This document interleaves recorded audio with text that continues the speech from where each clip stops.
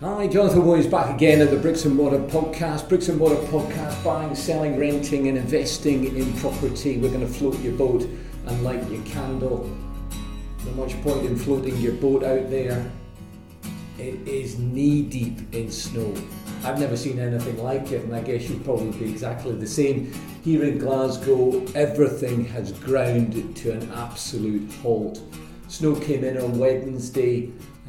Wednesday was pretty bad, and then Thursday it was just awful. Looks as if we're not going to get too much more snow, and it is a real struggle at the moment. So make sure you keep warm and keep looking after yourself. This week's show, we're going to have interviewed Jane Buchan. A great interview there. She has given up, one of these investors that has decided just to go whole hog into the investment side of things, given up the job along with the husband and going at it full throttle in connection with property. So a great interview there. We talk a little bit about mindset, about her fears, about issues with cash flow. Great stuff. And so if you're thinking of making that step, and I tell you what, it's a bold step to make. If you're thinking of making that step, then listen in, and I'm sure you'll get some great nuggets as far as that's concerned. 3 things to tell you about just before we kick off the Jane Buchan interview. One's on estate agents, one's good news for limited companies, and then there's the Harvey Rosenthal story. So let's start off with the estate agents. Here we go. We've got a client. I'm selling for a client, and he ends up getting what appears to be a great offer, property on the market, and within a couple of days he's already got 3 notes of interest. Estate agents then say to him that he should close immediately, and there is probably some logic behind that, but he's only been on the market for 3 days. Why don't you just make sure and just give everybody an opportunity? February is one of these times where there's so much pent up demand, which is a hangover from from December. People come back into the market thinking, I've got to buy, and there's just no stock. And what you find is that sort of beginning of February, right through February, what you'll find is that there seems to be a lot of people looking for properties, but there's very little properties on the market. And so what you tend to find in February is a bit of a spike, and then everybody comes into the market sort of March, April, May, and it begins to even off as the demand is satisfied by the stock levels. So we're going back to the story here with the estate agents, and I said, listen, what you should do is you should probably just wait, another couple of days, give more people time, because if we can get more people in to see the property, more notes of interest, then you're going to get a better deal. And what I suggested to him was that he should go back and say that. The estate agent then said to him, no, we want to close on Thursday. And I said to him, listen, you're going to have to be careful here. You've got to be minded that the estate agent's game is very much one where at that kind of level, it's very much a case of getting the property on and getting the property off. No point for the estate agents to keep hold of stock. The way they make their money is to turn properties quickly, get their 0.75% or 1%, and then go on to the next one. And I just thought it seems to be moving forward too quickly. And I said, listen, what you should do is, notwithstanding the fact that you've only been on 2 days and you've had 5 years and 3 offers, they wanted to set a closing date for Monday, and I thought, gosh, that's odd. I wonder if they've just decided that they're not going to take any more viewers, and they're almost just forcing the client's hand in connection with setting the closing date. And so what I decided, I said to him, listen, get somebody to phone up the estate agents and see whether or not they're taking viewers.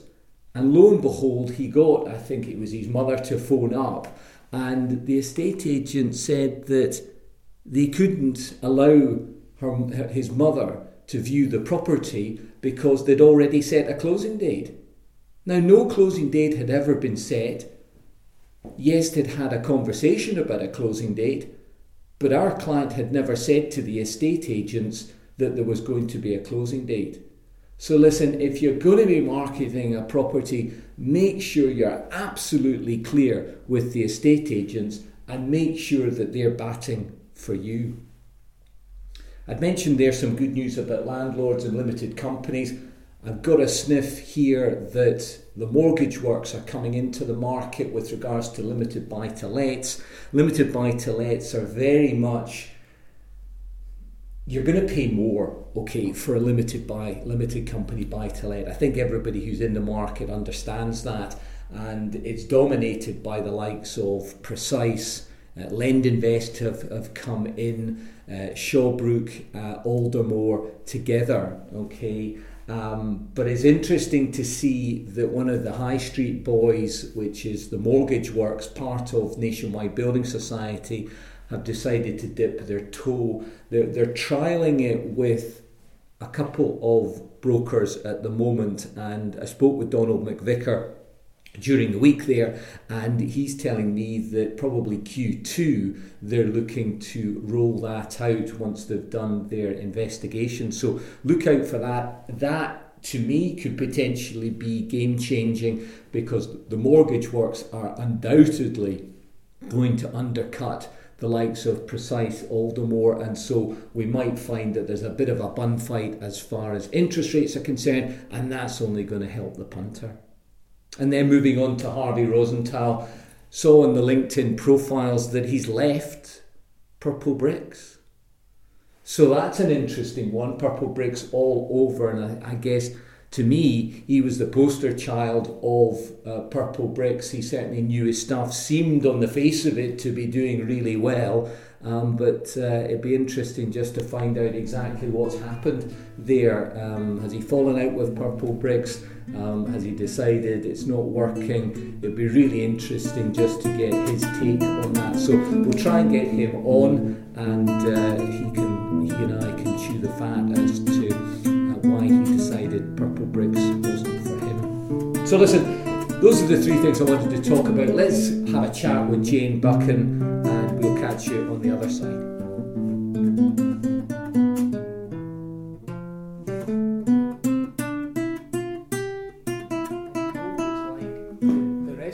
Doesn't stop, and you know you're going to have to try and catch that up at some point. Yep. It's just one of these things, isn't it? Even just the simple thing of I'm guilty of not turning my Mac off very often. You know, right. So I'll just shut it over.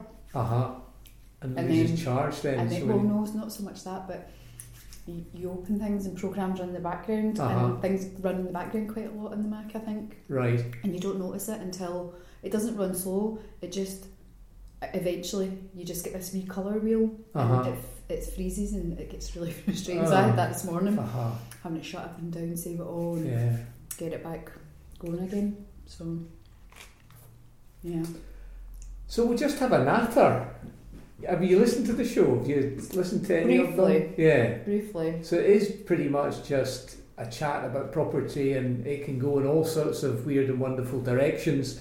Obviously, I'd sent over to you some of the questions just as a pretty much generic questions, just so that you can get the grey matter thinking, so you're not rabbit in the headlights. But I've yet to meet anybody who's rabbit in the headlights. It's very much a case of who doesn't like talking about themselves. So you've got quite an interesting backstory. So you've got corporate, and then enough of that, then moved into property. But I'm assuming that there must have been some sort of desire to get into property whilst you were doing the corporate gig. Yeah. So it wasn't really that I'd had enough of that. I actually really loved working for the bank that I worked for. Which bank was it? It was Tesco Bank. Last right. It was Tesco Bank. Previously it was RBS I think they call it Royal Bank of Scotland now. Nat West now, I think. You can't sell anything with or RBS. Williams and Glyn, whatever they're going to call their retail network. Indeed. So, I mean, I loved my job, I loved what I did, I loved working as part of a large company, and I'd worked on a lot of large projects, so it was cross site, and managing different like teams, and so I loved it. And what role were you doing there? So the majority of the time I was actually in the credit card team, both when I worked at RBS and at Tesco Bank. Right. And it's quite a specialised product. There's quite a lot of people won't realise the amount of technical stuff that goes on in the background for your credit card to work when you go and, I was going to say when you put it in the machine, but you just tap it on the machine now. Yes. So there's so much goes on in the background, not just about managing the card, but managing the customer relationship as well. Yeah, sure.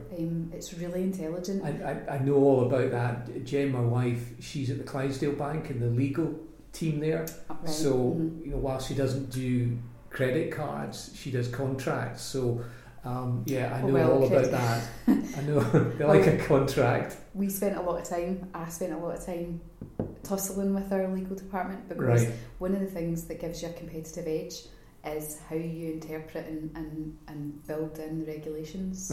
So we were always not trying to cross the line, but trying to get as close to the line as you can get. Yeah. Because a lot of the regulations that come in were really counterproductive.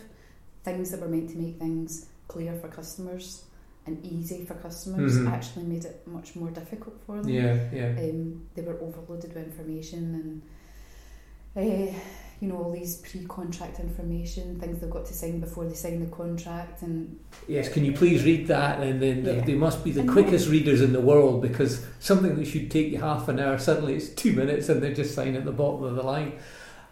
From my legal background, we were always very keen to make sure that any letter never went to 2 pages, because the chances of the client reading the second page were absolutely squat diddly. I mean, you could write anything on the second page and they wouldn't know. So what was it in the bank that you were actually doing then? What was your sort of day-to-days? So day-to-day, the last role the main role that I had for most of the time I was at Tesco Bank was in customer management. Yeah. So in the last few years it was with the welcome strategy, so how we welcome customers on to as new customers, and how we made it a really good journey for them. Right. And obviously, although we probably don't want to speak about that, how to get them to spend on their card. Yeah. And how to make that a sticky relationship so that they start spending as soon as possible. Because that's the banks are only going to make money if you spend on the card and then don't pay it. Yeah, even with these 0% long term, like some of the ones that they were doing before I left was like 48 months 0% balance transfer, so they were quite wow.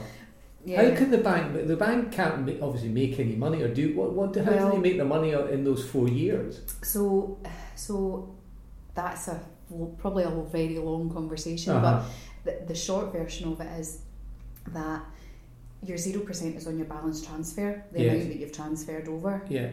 You're probably going to use the card for other things in the meantime. Absolutely. Which you will pay interest on. Right, okay, so that's how they hook you. But you'll also pay a fee for your balance transfer. They'll also be collecting a lot of data about you, particularly with the card that the company that I was working with, because obviously there's the tie-in with Clubcard. So not only do you have all the data that you collect through their credit card transactions everywhere else, you actually get really drilled down information, probably giving way more information but you get much more of a more clear picture of the customer and their behaviours and stuff. And then you can marketing guys can use that to market more products. Okay. So dipping your toe into, you love that job. So I've yet to meet somebody who absolutely loves their job and suddenly they're no longer doing that and they're doing something completely different. Well, so what happened was, as well as doing that, I was also running one of the biggest projects, which was to incorporate contactless technology onto Tesco Bank cards. Now that I worked on that project for a year before while I got assigned to the project, fell pregnant. All right. Very kind of unexpectedly to everyone else, not quite so unexpectedly to me and my partner, but it was quite quick after we met. We decided that we were going to stay together and have a family. Good. And a little bit later in life for me. So while I was pregnant, I was working on that project, and it was a year in the making, and actually in the end, because the business case didn't stack up, the project didn't move forward. Right. And that was, for me, that was just a real disappointment. A year of my life, having done all of that work and nothing's happened. Yeah. Interestingly, it was the third time that project had been resurrected. Oh my goodness. And the reality is, the numbers never ever would stack up. It just became a hygiene factor, and people expect to have that technology on their card. Right. So it was you have to do it. Anyway, that didn't happen. So that was my last big project, and then I went off on maternity leave and had my little boy, who's now 3.5. Okay. And it didn't occur to me at all before I had him how much of a big change it was going to be for me, in a really great and positive way, but it just completely changed my priorities. And your partner was working? So he's a commercial diver. Right. So he was working away all over the world. Right, not even 2 on, 2 off. 8 week away, 8 week back. 8 weeks away, 2 weeks back. Oh, right, so, okay. There was no. Some may say that's the perfect relationship. Well, for the first 3 or 4 years, or 3 years, I guess, he was away 50% of the time. Right. Okay. So that was fine. I was pregnant, had my little boy, and I was working. My job was in Edinburgh, where the majority of the really good the banking, well, that's right, still is. And actually, the majority of my career was working in Edinburgh. I never considered moving there. No, I always stayed in Glasgow and commuted. So you've got the commute to consider, thinking, well, how's that going to work? Your partner's away. Well, exactly. So you've 3 hours of your day minimum commuting. Then there's the risk, as we all know, if you're on that line between Glasgow and Edinburgh, that things will go wrong, which they often did. Yeah. So what I had to decide was, when I go back to work, because at the time I had no intention of not going back. When I go back to work, what I'm going to do? Well, I'm going to work in Glasgow, and Tesco Bank have a large operations centre in Glasgow. So I'm going to work in Glasgow, and I'm going to go part-time, which I did, and obviously that meant taking a different role. And sadly, it actually meant taking a step down, which, that was fine. I made that decision based on that was the right thing for our family, but I was on the same money. In fact, I was on more money, so I'm not going to argue with that. Right, okay. So that was the decision I made. I went back to work in the October after he was born the year before. So he was born October 14, went back to work October 15, and I was pregnant again in the November. Right. So, how was that conversation with your line manager? Well, I was working at that time for such a lovely lady. The first time we met, that's good.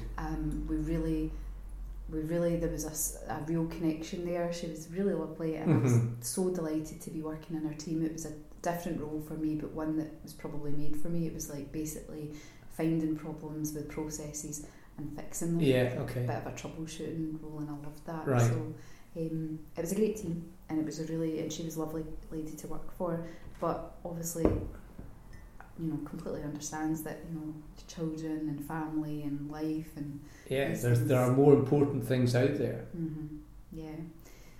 So that was fine. So obviously that conversation didn't happen for a few months. It was probably the start of 2016. Right. And I let her know that I would be going off again, but that was fine. It was a good time that I was there, and I enjoyed what I was doing, and had got into a bit of a good routine with having my little boy, and he was in nursery. Yeah. So as soon as you fell pregnant, then did you start thinking, this isn't going to work, I better find something else? Maybe when did you actually start thinking, the bank's maybe not for me anymore? I think what actually happened was the oil industry at that time really hit a low. Right, so okay. What was happening was Alex was coming back from his trips away. He was spending all the time at home when he should be spending time with his pregnant wife and toddler, and enjoying it, he was rushing about trying to get a next contract because the mm-hmm. contracts were drying up. And then he was starting to have to take contracts that where they were further away, they were lower rates, the conditions weren't as good, and my fear was that what goes when people try and cut costs. Yes. Well, safety is one of the things that mm-hmm. probably is the first thing to go. Mm-hmm. And the job he was doing was he was a sat diver, where basically your safety is your life is in the hands of the people who control the unit that you're living in. Yeah. So that was a bit of a worry. Wow. Yeah. Guys that you don't have any rapport with, relationship with, you're just flying in. Not that they would do anything, but well, one time he was in SAT, and the company changed hands while he was in pressurised. So it was quite a worrying time, you know, because I think this was out in Nigeria or something. So there was a bit of unrest at the time. So you've got the beginnings of what you're thinking. Gosh, this is a perfect storm in a bad way, mm-hmm. And. So was property clearly is now the answer. Was there any other answers that you explored, or tell me a bit about that? So by that time, I was coming towards another period of maternity leave. I would have a bit of a safety net, not a huge amount. Yeah. Alex was struggling to get contracts and actually ended up having to go to Australia for 4 weeks because he had, for his tax calculation, he had to be out of the country for another 4 weeks. Right, yeah. I just couldn't get a contract at all. By that time, we'd actually bought, we were renting out his old flat, my old flat, and we'd bought another buy-to-let. Right. So we were already dabbling and you had some skin in the game. Yeah. Right. And we'd gone through that experience of, you know, purchasing a buy-to-let property. But we had absolutely no knowledge how to fund it, no knowledge how to stack the deal. Winging it, I think is the phrase. Well, we didn't think that at the time, big property developers here, but we took guidance from people who were around us at the time. Right. And you know, we made our decisions, we took those decisions, and it was the wrong decisions actually, as it turns out, but everything happens for a reason, and we learned lots from it. Yeah, okay. So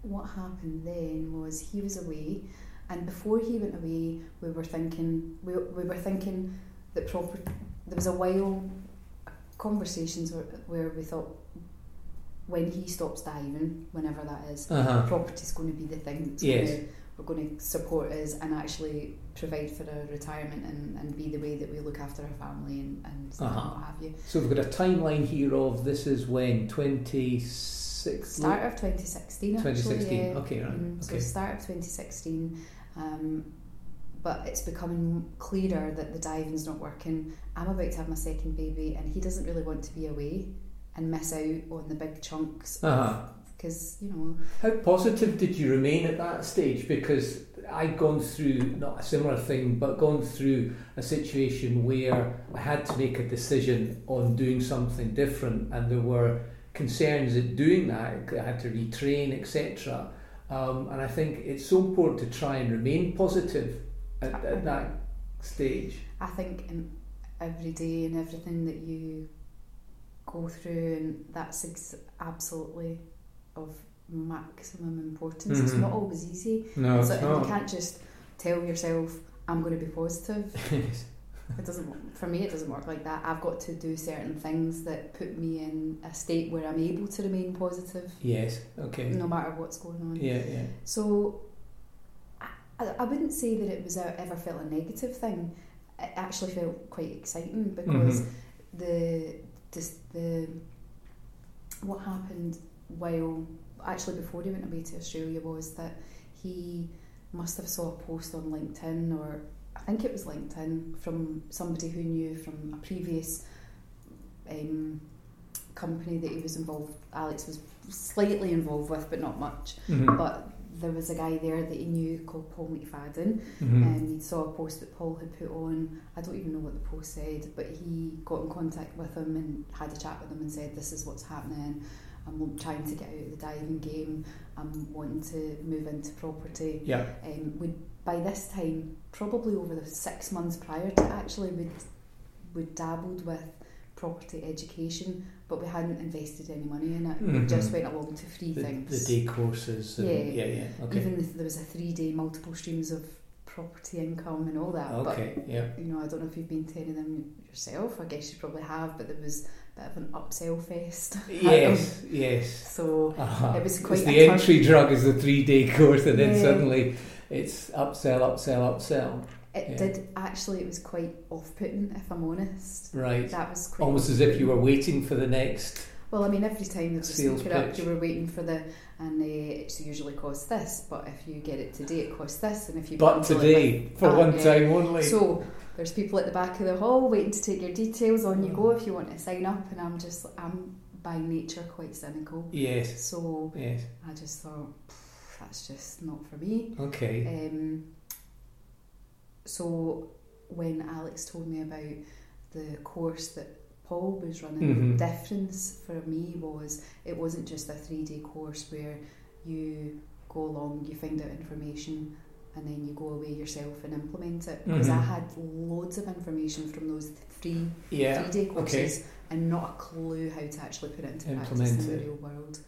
But there must have been a huge degree of cynicism to begin with. I mean, you're obviously saying that because you've been on the course and well, maybe I'm talking out of turn, but if you're cynical about that, there must have been an element of what's this all going to be about? Am I just going to get upsold? But clearly that wasn't what happened. So,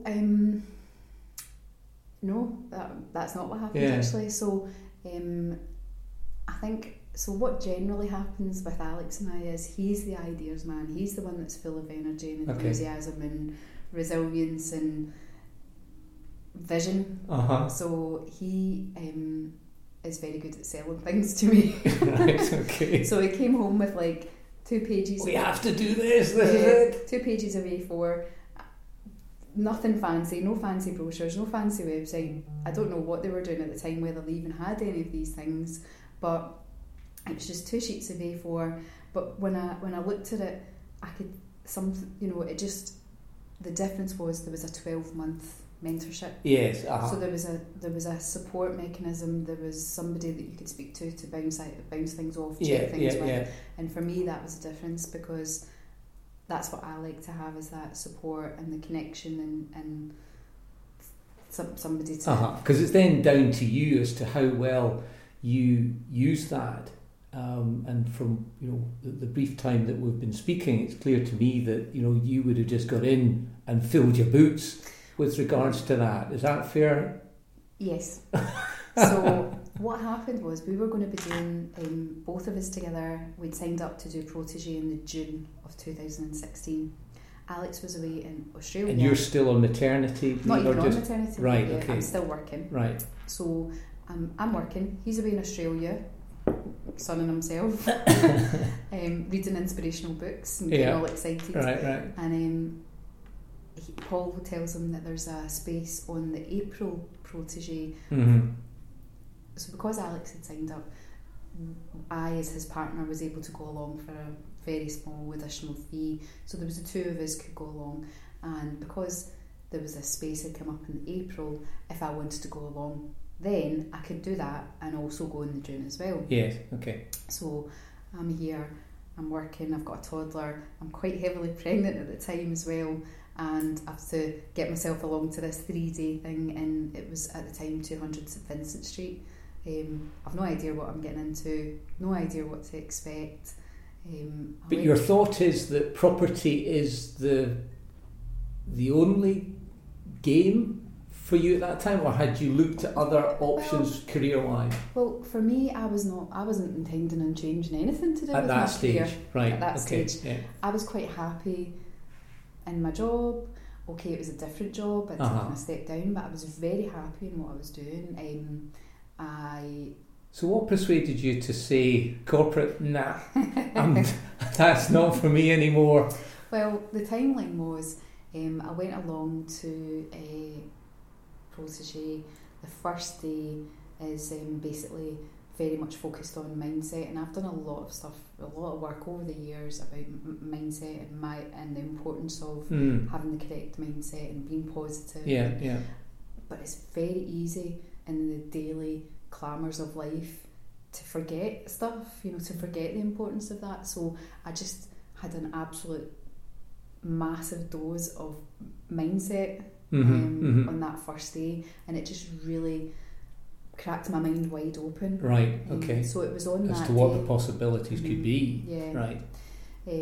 So, and then that was quickly followed up by 2 days of the actual technical stuff about how to actually find properties, how to source off-market deals, how much of an eye-opener was that to almost peek behind the curtains and say, oh right, that's how you do it? Or was it, you know what, I probably knew that, but that's maybe explained it better than the other things that I've done? Because my view very much about these things is that it's not rocket science what they teach, and if you've got the time, you could probably go online and look at all these things. And I think what courses, the one that you've been on and other courses, they give you accountability. Yeah. And sometimes it's the accountability that is the factor that really propels you from your career, your former career, to now a career in property. Yeah. So I absolutely agree. There's probably not a huge amount that's taught on probably any of the courses that you can't access online, but there's probably so much information online that you can access, but it's like anything that's free. You don't value it, or you don't know how to incorporate it, or how to actually make it real, or actually how to believe that you can be the person that can make that happen. It's an interesting thing that you say about stuff that's free, because I think the educational space, some people balk at the amount of money that you pay for these courses, but I think what the people who are selling these courses would say is that if we were papping this stuff out for free, you'd never actually use it. One of the reasons why you'd want to use it is because you've bloody well spent thousands of pounds. Absolutely. And so there's a motivation, a monetary motivation to say, well listen, if I've spent all that money, then bloody hell, I'm going to have to use it, otherwise I'm going to have to answer to my wife.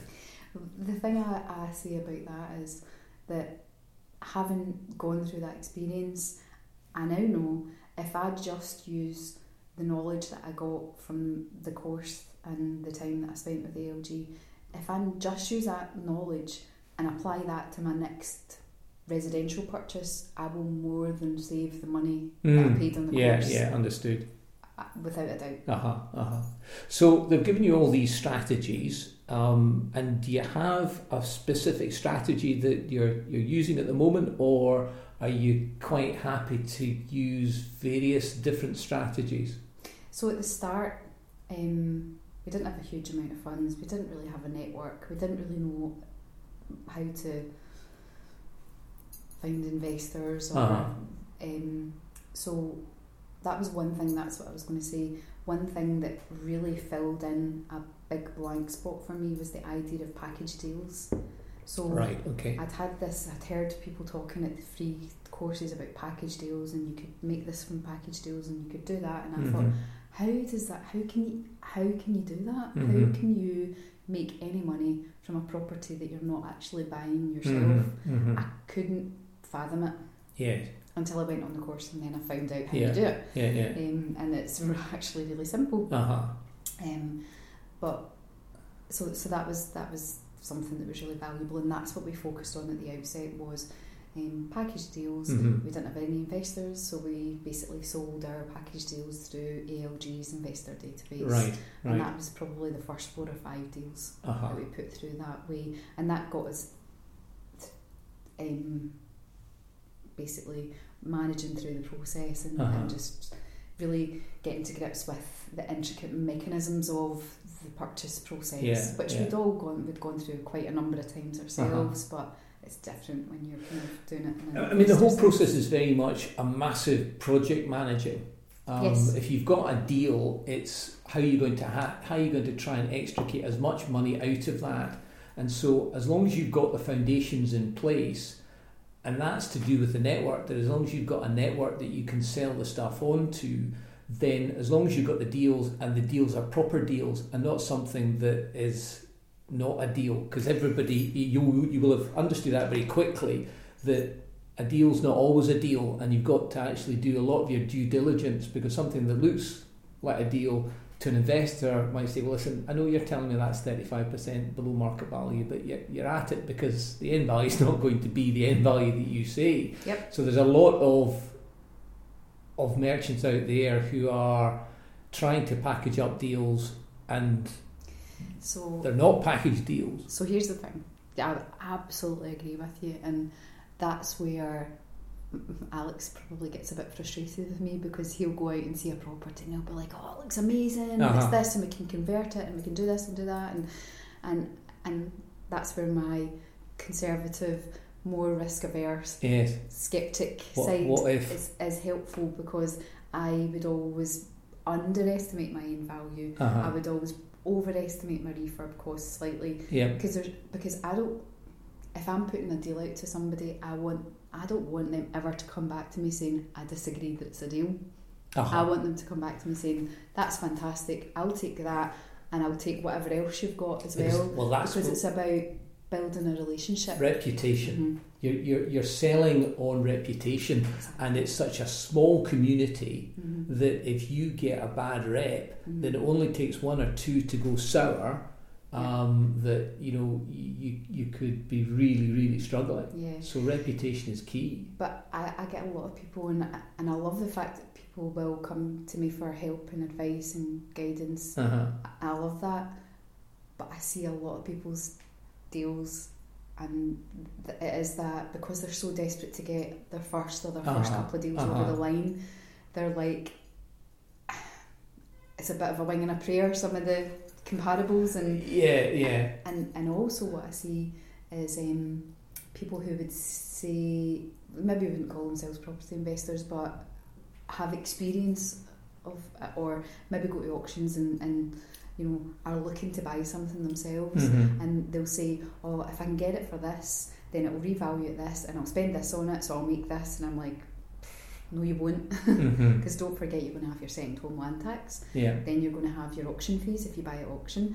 What's that? Then you're going to have lots of other. Then you're going to have to. What about the time that you're actually paying a mortgage on it, but you're not actually making any rent on it? What about other things like buildings insurance? You see, it's the homes under the hammer mentality that they don't go into that. Whilst that the Dion Dublin, whoever it is punting these things, they always say at the end, oh, this is before taxes, but they never actually tell you how costly it can actually be. I mean, I'll not hear a bad word about homes under the hammer, because I love it. It's the entry drug for everybody, though. But it's funny you should say that, because when I was off on my first bout of maternity leave, I think I watched it every single day. Well, you can't listen, and I've written a blog about this. I said, listen, if you holiday in Scotland, and who doesn't holiday in Scotland, because there's so many holidays now that the kids get, that if it's a February week's coming up next week, and there'll be people who will be going off, and then you get up at 10 o'clock when you should be getting up at 8, and what's on? Flipping homes under the hat, not one, but probably 3 of them. So you cannot avoid it if you holiday in Scotland. And the thing is, I spent a lot of time watching TV when I was on maternity leave initially, because I breastfed, and there's not much you can do while you're doing that. You've just got to sit.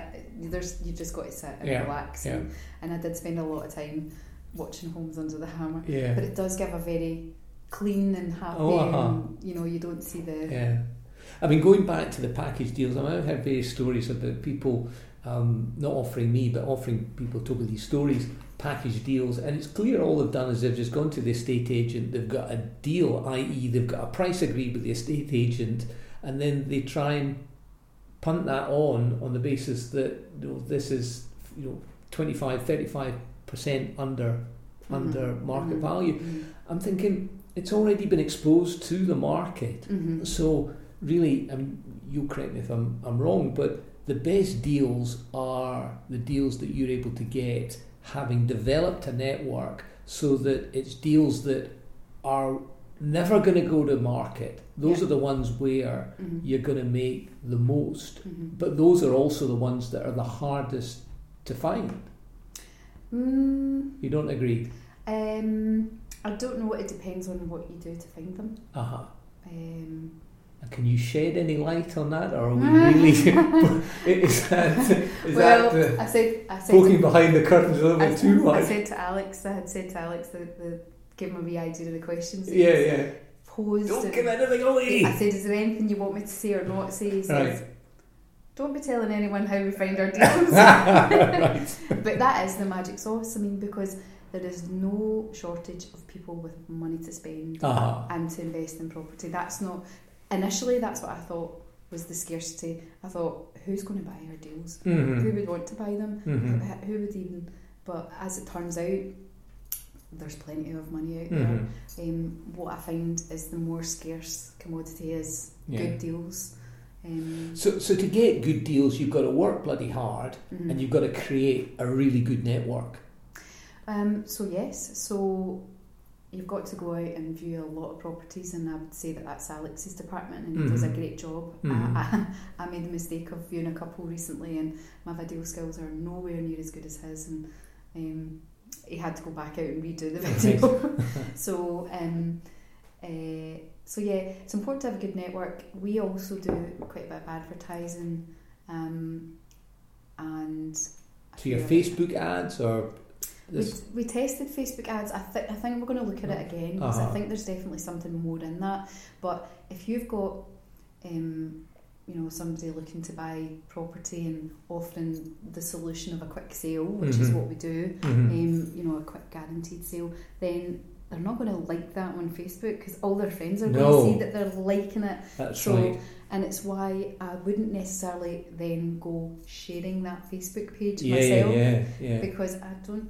That's because you're selling really the property at undervalue for a reason, and probably that reason is not something that people want to actually demonstrate to all and sundry on Facebook. Yeah.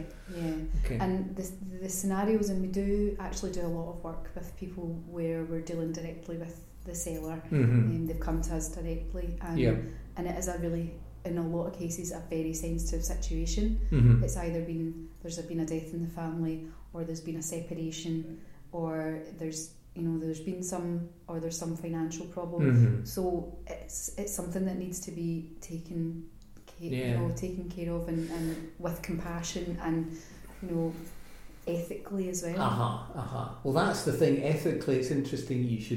You should talk about that, because I'm sure that there are those out there that will tread a very fine line with regards to going over or actually staying on the line or going over the line. One story I always like to tell is that somebody told me that they had bought a post office, and they obviously knew the oldies used to come in and draw their pension, and then when the oldies didn't come in and draw their pension, clearly they had died, so they knew where they were. So they would knock on the door, and they would say, "Well, so fancy buying that property to the relatives." And of course, the relatives were saying, "Well, that's fine, because they might not have seen their granny or whatever, mm-hmm. and they would rather have the money as quickly as possible." Mm-hmm. Not that I'm saying that you should go and open a post office. I'm thinking, I'm always looking for good new strategies. That sounds quite cool. I think, in all honesty, that is a very common situation. Mm-hmm. And what happens is that the majority of people that contact us, they don't want to be putting pictures of their late parents' house online. No. They don't want to have strangers coming up to the house, traipsing through. It's just, they just need to have closure. Mm-hmm. And that's something where I feel good about the fact that we can help people with those situations. But when you're introducing yourself for the first time, it must be, because what you're doing is you're trying to do a sale, in essence, of your abilities to be able to sell this property. And so you must have to try and establish a rapport really, really quickly. Mm-hmm. Is there anything that... I sometimes think you've either got that ability, it's a very hard ability to actually learn. Yes, I think you can learn some sort of tricks of the trade, but is that something you must be... Do both of you do that, or you must be good at that? But I think both of us do it, mm-hmm. And I think we both have our own style. Yeah.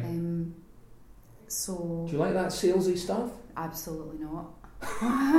So I would never consider what I do sales as such. Yes, it is. But everything in life is sales. Everything in life, because I always said, you go through, when you go through periods of change in your life, and you do question, am I doing the right thing? Is this really me? Can I do this? I never thought I would be doing something that was sales. And then I think back and I think I had to stand up in boardrooms of very senior executives in the bank and sell my vision for certain projects and stuff, and look for investment. So I've been doing this forever. Even with your family, you have to sell things to your kids to get them to do things. Yeah, I'm not good at that.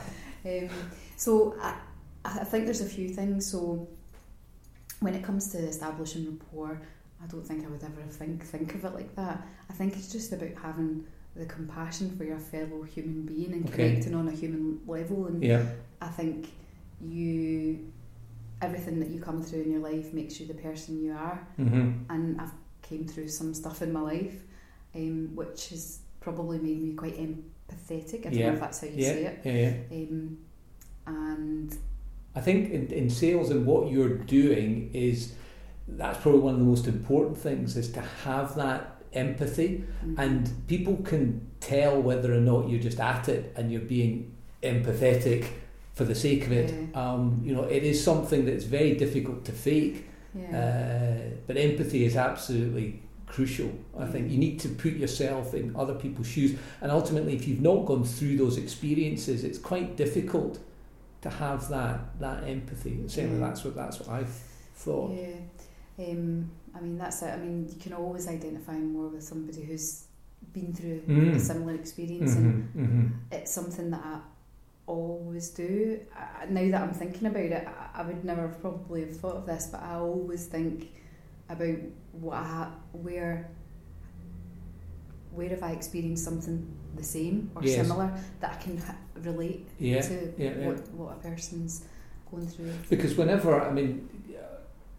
I'm with the legals trying to get work from legals, or trying to get work on the mortgage side of things, when you're meeting a client for the first time, you're stepping into the unknown, and what you're trying to get is a hook, so that they've got maybe something, they play a sport that you've played, or they've read a book that you've played. You're just trying to put as many fishing rods out there to hope that one of them latches on, and then once you've got that, then you've got a starter. And not only do you become comfortable, they will become more comfortable with you, because they then can somehow relate on that very basic level. And then if you can't get that quickly, then it can be a real struggle. And exactly, as soon as you've got that, there's almost just a light goes off in their head, and you just think to yourself, thank God for that. Right, I can now relax and do my job properly. But there's nothing worse in just trying to find it, and knowing, especially if they're complete just blank wall, and you're thinking, really oh God, just give me something to work with, for God's sake. Yeah, it's why I find public speaking quite difficult, because you don't have that same feedback from conversational cues. So I find that a struggle if I'm speaking to a group, and I often have to try and find someone that I can connect with or get some feedback from. Yes. Yeah. And I think that from public speaking side of things, I told you this would go off in all sorts of weird and wonderful directions, but the public speaking kind of thing is interesting, because there is, if you're not confident in doing that public speaking, there is something that within, they do say that in the first couple of minutes you should have your speech so down pat that you're not worried about that, because if you have a good start, like a lot of things in life, if you've got a good start, then you can build on that. And what they say is that what you want to try and do is actually engage with some people in the audience and actually look at them, because you know what it's like if you're in the audience and you think, oh my God, he's going to ask me a question, and it puts them, it gives you the power, and I think that's what you've got to try and get, as much of the power as possible. And somebody always told me that you should never actually look at the back of the room, and we're all prone to want to do that. You'll know with a BNI and doing your 60 seconds, I don't know, when do you meet on a Wednesday or a Friday or a Thursday morning? Next time you're there, you'll see so many people doing the 60 seconds, and they'll just look like rabbits in the headlight at the front, and very few will actually take anybody on, because it's not something that you're comfortable with. But it's amazing, though, the best public speakers will actually engage with their audience and actually take time to create eye contact with them, because people then say, the rest of the audience then look and say, well, oh, why is he or she looking at him?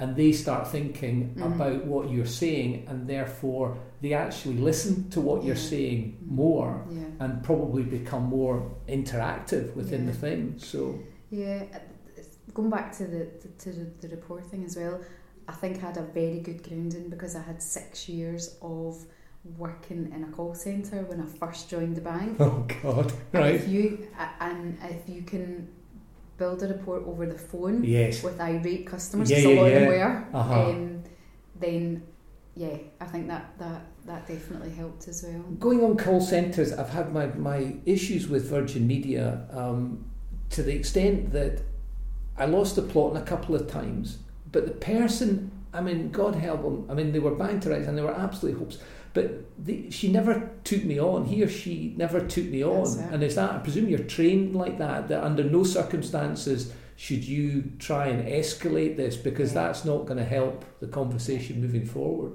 That's definitely, I think it's part of, that didn't always happen. There was quite a lot of escalation. What you were just praying for was that the customer would swear at you, because then you could terminate the call. Yes, I know. But you've got to have. I mean, I really have a lot of. I do have patience and compassion for people that are working on the phones. It's a really hard job. Oh, it is terrible. a hard job. Yeah. But no, I've not always. I've probably been that irate customer as well, because I've got a absolute real passion, especially from the work that I did in the bank, and I've got an absolute passion for, I want to say, it's not really customer service, it's about just doing the right things in the right way for the right reasons, and not just having spurious processes. And the worst thing you can say is, company policy, or we can't do that, because I mean, especially because working in Tesco as well, there were so many different departments, the bank, Tesco.com, the stores, and none of them, Clubcard, none of them spoke to one another, didn't really share data properly. So it really infuriated me if I got a bad customer experience in the store, because I'm like, I know that you can do better, because I know how it all works. Because in the background, you just need to think out of the box a little bit and not be that blinkered. This is my wee bit of my job, and I'm really going to focus on that. Yeah. But it's very difficult to try and train and persuade people to try and think outside of the box. Do you not find? I think you either are like that or not. You just either see things, you see the bigger picture, or you don't. I guess. Talk to me about cash flow, because clearly it's a big issue with the property developing, especially that if you go at the job full time, after you've done your side hustle, and then suddenly the paycheck is not coming in at the end of the month, but you've still got to get food on the table. Cash flow, was that a concern for you? I think it's always a concern for every business, is it? You've got to be aware, you've got to have that in mind. And we've had times, where it's been that, where we've really thought, should one of us get a job now? What should we do? But it's funny, because I don't know if you've seen that picture where it's, I don't know what it is, 2 feet or 3 feet from gold or whatever, and it's like, I don't know if you've seen it, it's a little guy, two guys, one's kind of walking away dejected, and the other one's still hammering through like miners, and you can see the seam of gold, and it just needs to keep they just needed to keep going that little bit further, and that's always been the case. Whenever there's been a time where we've been like, things are getting a bit tight here. What are we going to do? Should we, should we look at other cash? Should we look at pivoting, doing something slightly different? And then it's been very quickly followed with a breakthrough. If you know what I mean? Yeah. But yeah, cash. If we could always have more cash. But I think you've got to have your pipeline. You've got to have your deals coming in. You've got That's to have absolutely crucial. Probably more importantly, you've got to have your investors lined up first. Mm-hmm. That's what that was the kind of shift in thinking for us. Yeah. Because there's no point in having fantastic deals if you've nobody to sell them to. Because the deal will only last for as long as the estate agent are prepared to, because there's only so many things that you can say to the estate agent to say, I am buying the property, and then suddenly I'm not actually buying the property, I've got investors buying the property. Yeah, I think we're pretty clear up front that whether it's going to be us or whether it's going to be one of our investors. Right. Because it's not just a case of we're trying to get somebody, we'll have someone ready to go, we've qualified them, we know they've got the funds, we know they're eligible for a mortgage. We've done all the work up front. So that goes back to reputation, that if you start going at this without having your foundations in place, then you're going to come a cropper. Because there's no point in saying I've got this deal and then suddenly, well, you hold on, you said that you were going to get this bought within 2 weeks and you still haven't got an investor there. And then that goes back to, well, is it really a deal that you can sell on? So getting your end buyer as important, if not more so, than actually getting the deal, but making sure that the deal is a proper deal. Yep. And what we'll do is we'll actually take, it's probably quite radical and people are listening, we actually take our sourcing fee up front. Okay. So the war cry here is, let me see your deals, or send me what you've got. Well, I don't have anything to send you because what I've got is going to my investors. Does that make sense? So I'm not an estate agent. I don't have a list of things that I'm trying to hawk. I've got properties that I source to order for investors who are ready to buy. So there's not really anything going spare. That aside, I have had a deal fall through recently, so I'm looking for another investor for it. So, but the majority of the time, we don't. I don't have things to send out on spec. If you want us to source a property for you, then let's work out exactly what you're looking for. Pay your fee and we'll go and find it for you. And I guess that in fact should be the case, because if you've got anything lying around, that means that you haven't actually got an investor, or it possibly means that the deal's not really a great deal. So from what you're saying, if you're doing your job properly, you shouldn't have all sorts of deals that you've got. Okay. So the packaging, so you're doing all the packaging, and then moving forward, what about you investing in property and doing that? Or are you still just doing the packaging side of things? So we had a plan, which was that we were going to be taking some investment into the business through withdrawing money from my pension. Okay. That plan didn't go to plan, which often happens. So our plan was It's expensive to do that if you're... as it turns out, the pension I've got, it's probably best to leave it where it is, because it's actually like gold standard. Final salary, if it's a bank one, it will be a good one. It's defined benefit and all the rest of it. So probably I might change my mind in time, but as it stands, I'm going to leave it as it is. So we're focusing on helping other investors and building up our own sort of. We do have property, but that's not, because the thing you hear all the time is, you're a property investor, how many properties have you got? Well, I had a few, but I sold them because I didn't really make great decisions on how to buy them. So that's not our main focus. Our main focus is helping our investors build portfolios, managing their projects and sourcing.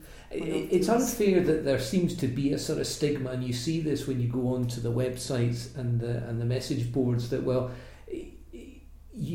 why aren't you investing yourself? Well, so no, you're not getting this. This is part of the property investment. There are various ways to make money, and this is the one that we've chosen because this is the one that we're good at. If that goes as well as you expect it to, then eventually you will potentially look at some other way of investing in property, but at the moment, this is what you want to do, and I think that's important, that you're focusing on one particular thing. Well, that's the thing with. I say I'm focusing on one thing, but I do have a lot of things on. I've got a very young family. I'm very active in BNI. Yeah. I've got self-employed, got a business, got a partner. So and I've got other personal things that take up, a lot of time. So, I'm pretty flat out as it is. Yeah. I've got clients that are desperate for property, so we're focusing on what we're focusing on at the moment, and it's going really well. So good. So if anybody, I'm conscious of the time here that we're coming up to sort of 50 minutes, and if anybody wants to get in contact with you, just give them a shout out as to how they should contact you. Yeah, so I should actually say our company is Orion Property Solutions, as in the constellation. Orion is a constellation in the sky. Their web address is just that, so it's www.orionpropertysolutions.co.uk. We're also on Facebook, Jane Buchan or Alexander Summers, and LinkedIn. LinkedIn's probably the best place to contact us, so both of us are available to be contacted through LinkedIn as well. Good. Okay, I feel that we've almost scratched the surface of what you do, and be delighted to get you back on. But before we walk you to the door, if you've listened to any of the shows, you'll know that I've got a raft of questions, quick fire questions to ask you. So let's start with these. First property? First property was a 1-bed end terrace in Gairbraid Avenue in Maryhill with my ex-husband.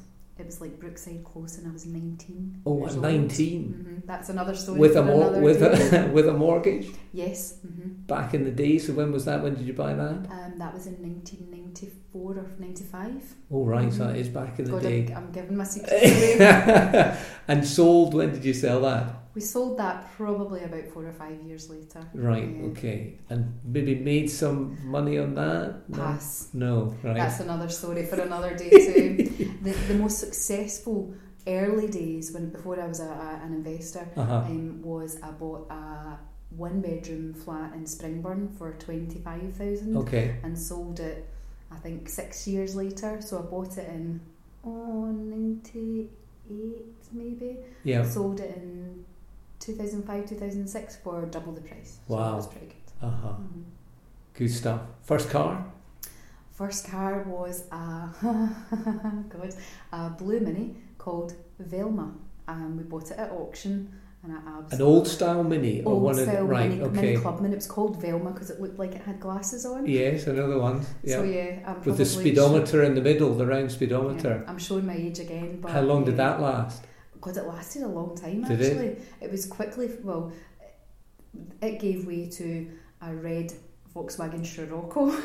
Also bought at auction. Right, okay. So yeah, my ex-husband had a real passion for cars and stuff like that. So. A registration number of the first car? Oh God, I couldn't even tell you that. Good, I'm pleased about that.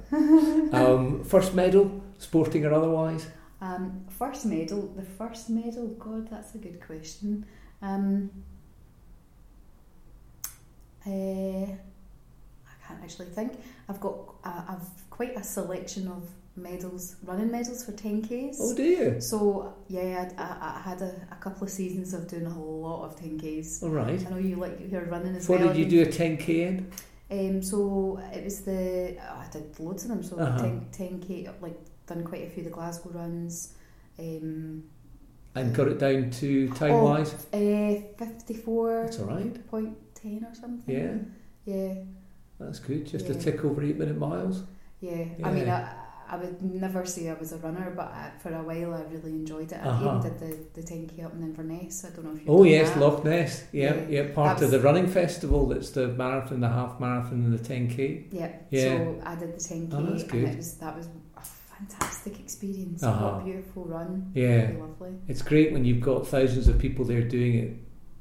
together. Yeah. And the experience at the end is just great. It was my first time in Inverness, and it's such a beautiful place. It's a nice place. If you've not been up to Inverness, then you need to get up there. It really is gorgeous. I've run the marathon twice there, and it's super. And the air is just so clear and clean. It's just beautiful. You need to book your accommodation well in advance, though. Yeah. And that was what I found was was it? struggle. Right. Yeah, because it's the running festival, so everything's booked out. Yeah. So we ended up staying in some woman's house. She doesn't normally rent out rooms, but she rented one to us. It was a bit random. But, yeah.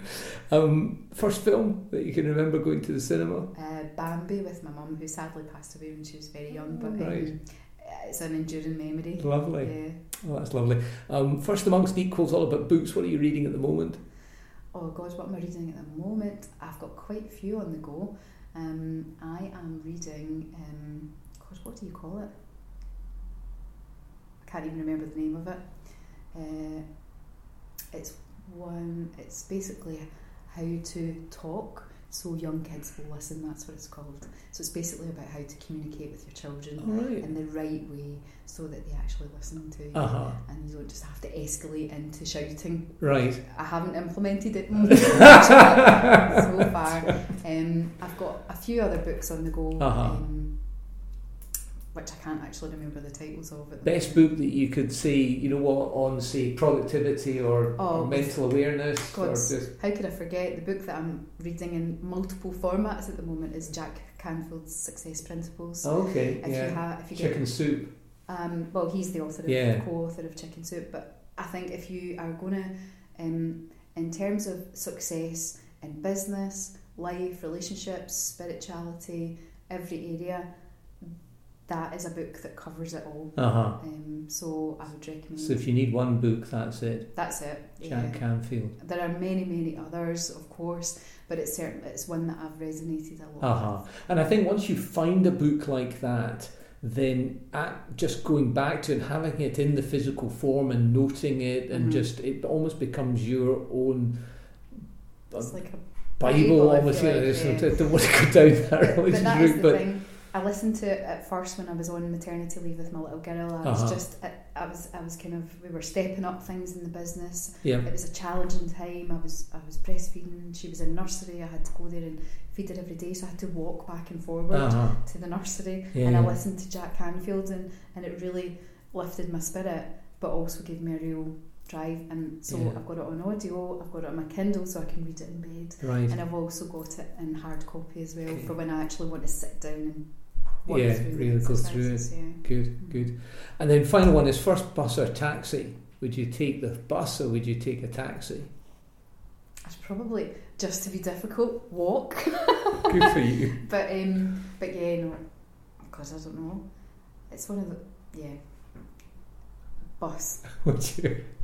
When was the last time you were on the bus? Because there's all life is on the bus. Well, I'll put it this way: if you're taking a kid in a pram, the bus is a bit easier. Yes, But you do see all sorts. It's good, especially in Glasgow. The Glasgow bus. Listen, it's been great fun, and listen, we need to have you on again. Thank you. Thanks very much.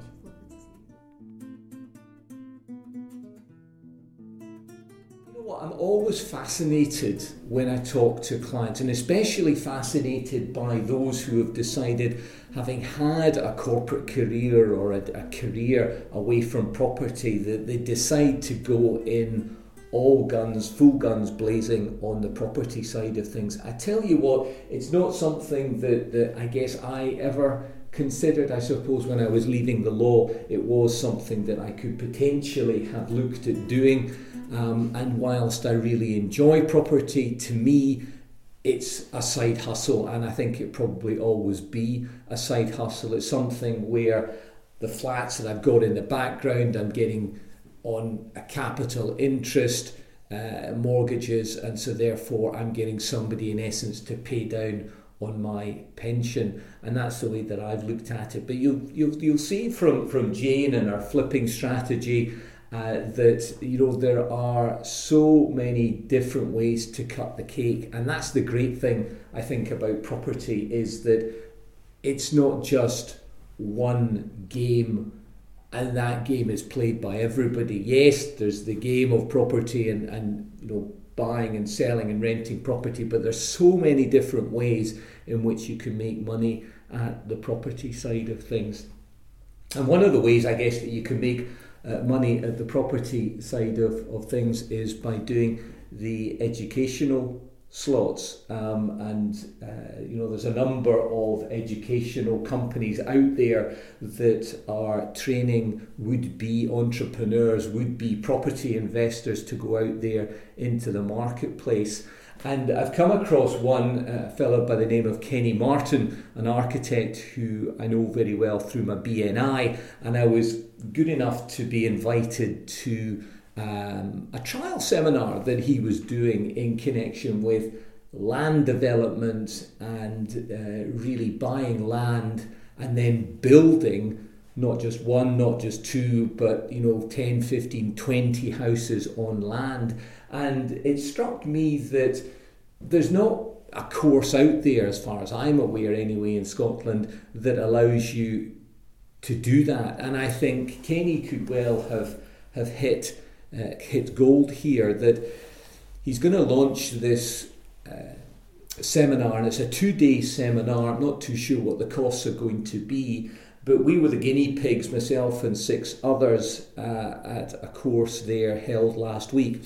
And I tell you what, property development, turning flats, flipping flats, you think that's difficult, you want to try and look at the property development and land development. There are so many moving parts. Herding cats comes to mind when we're talking about that.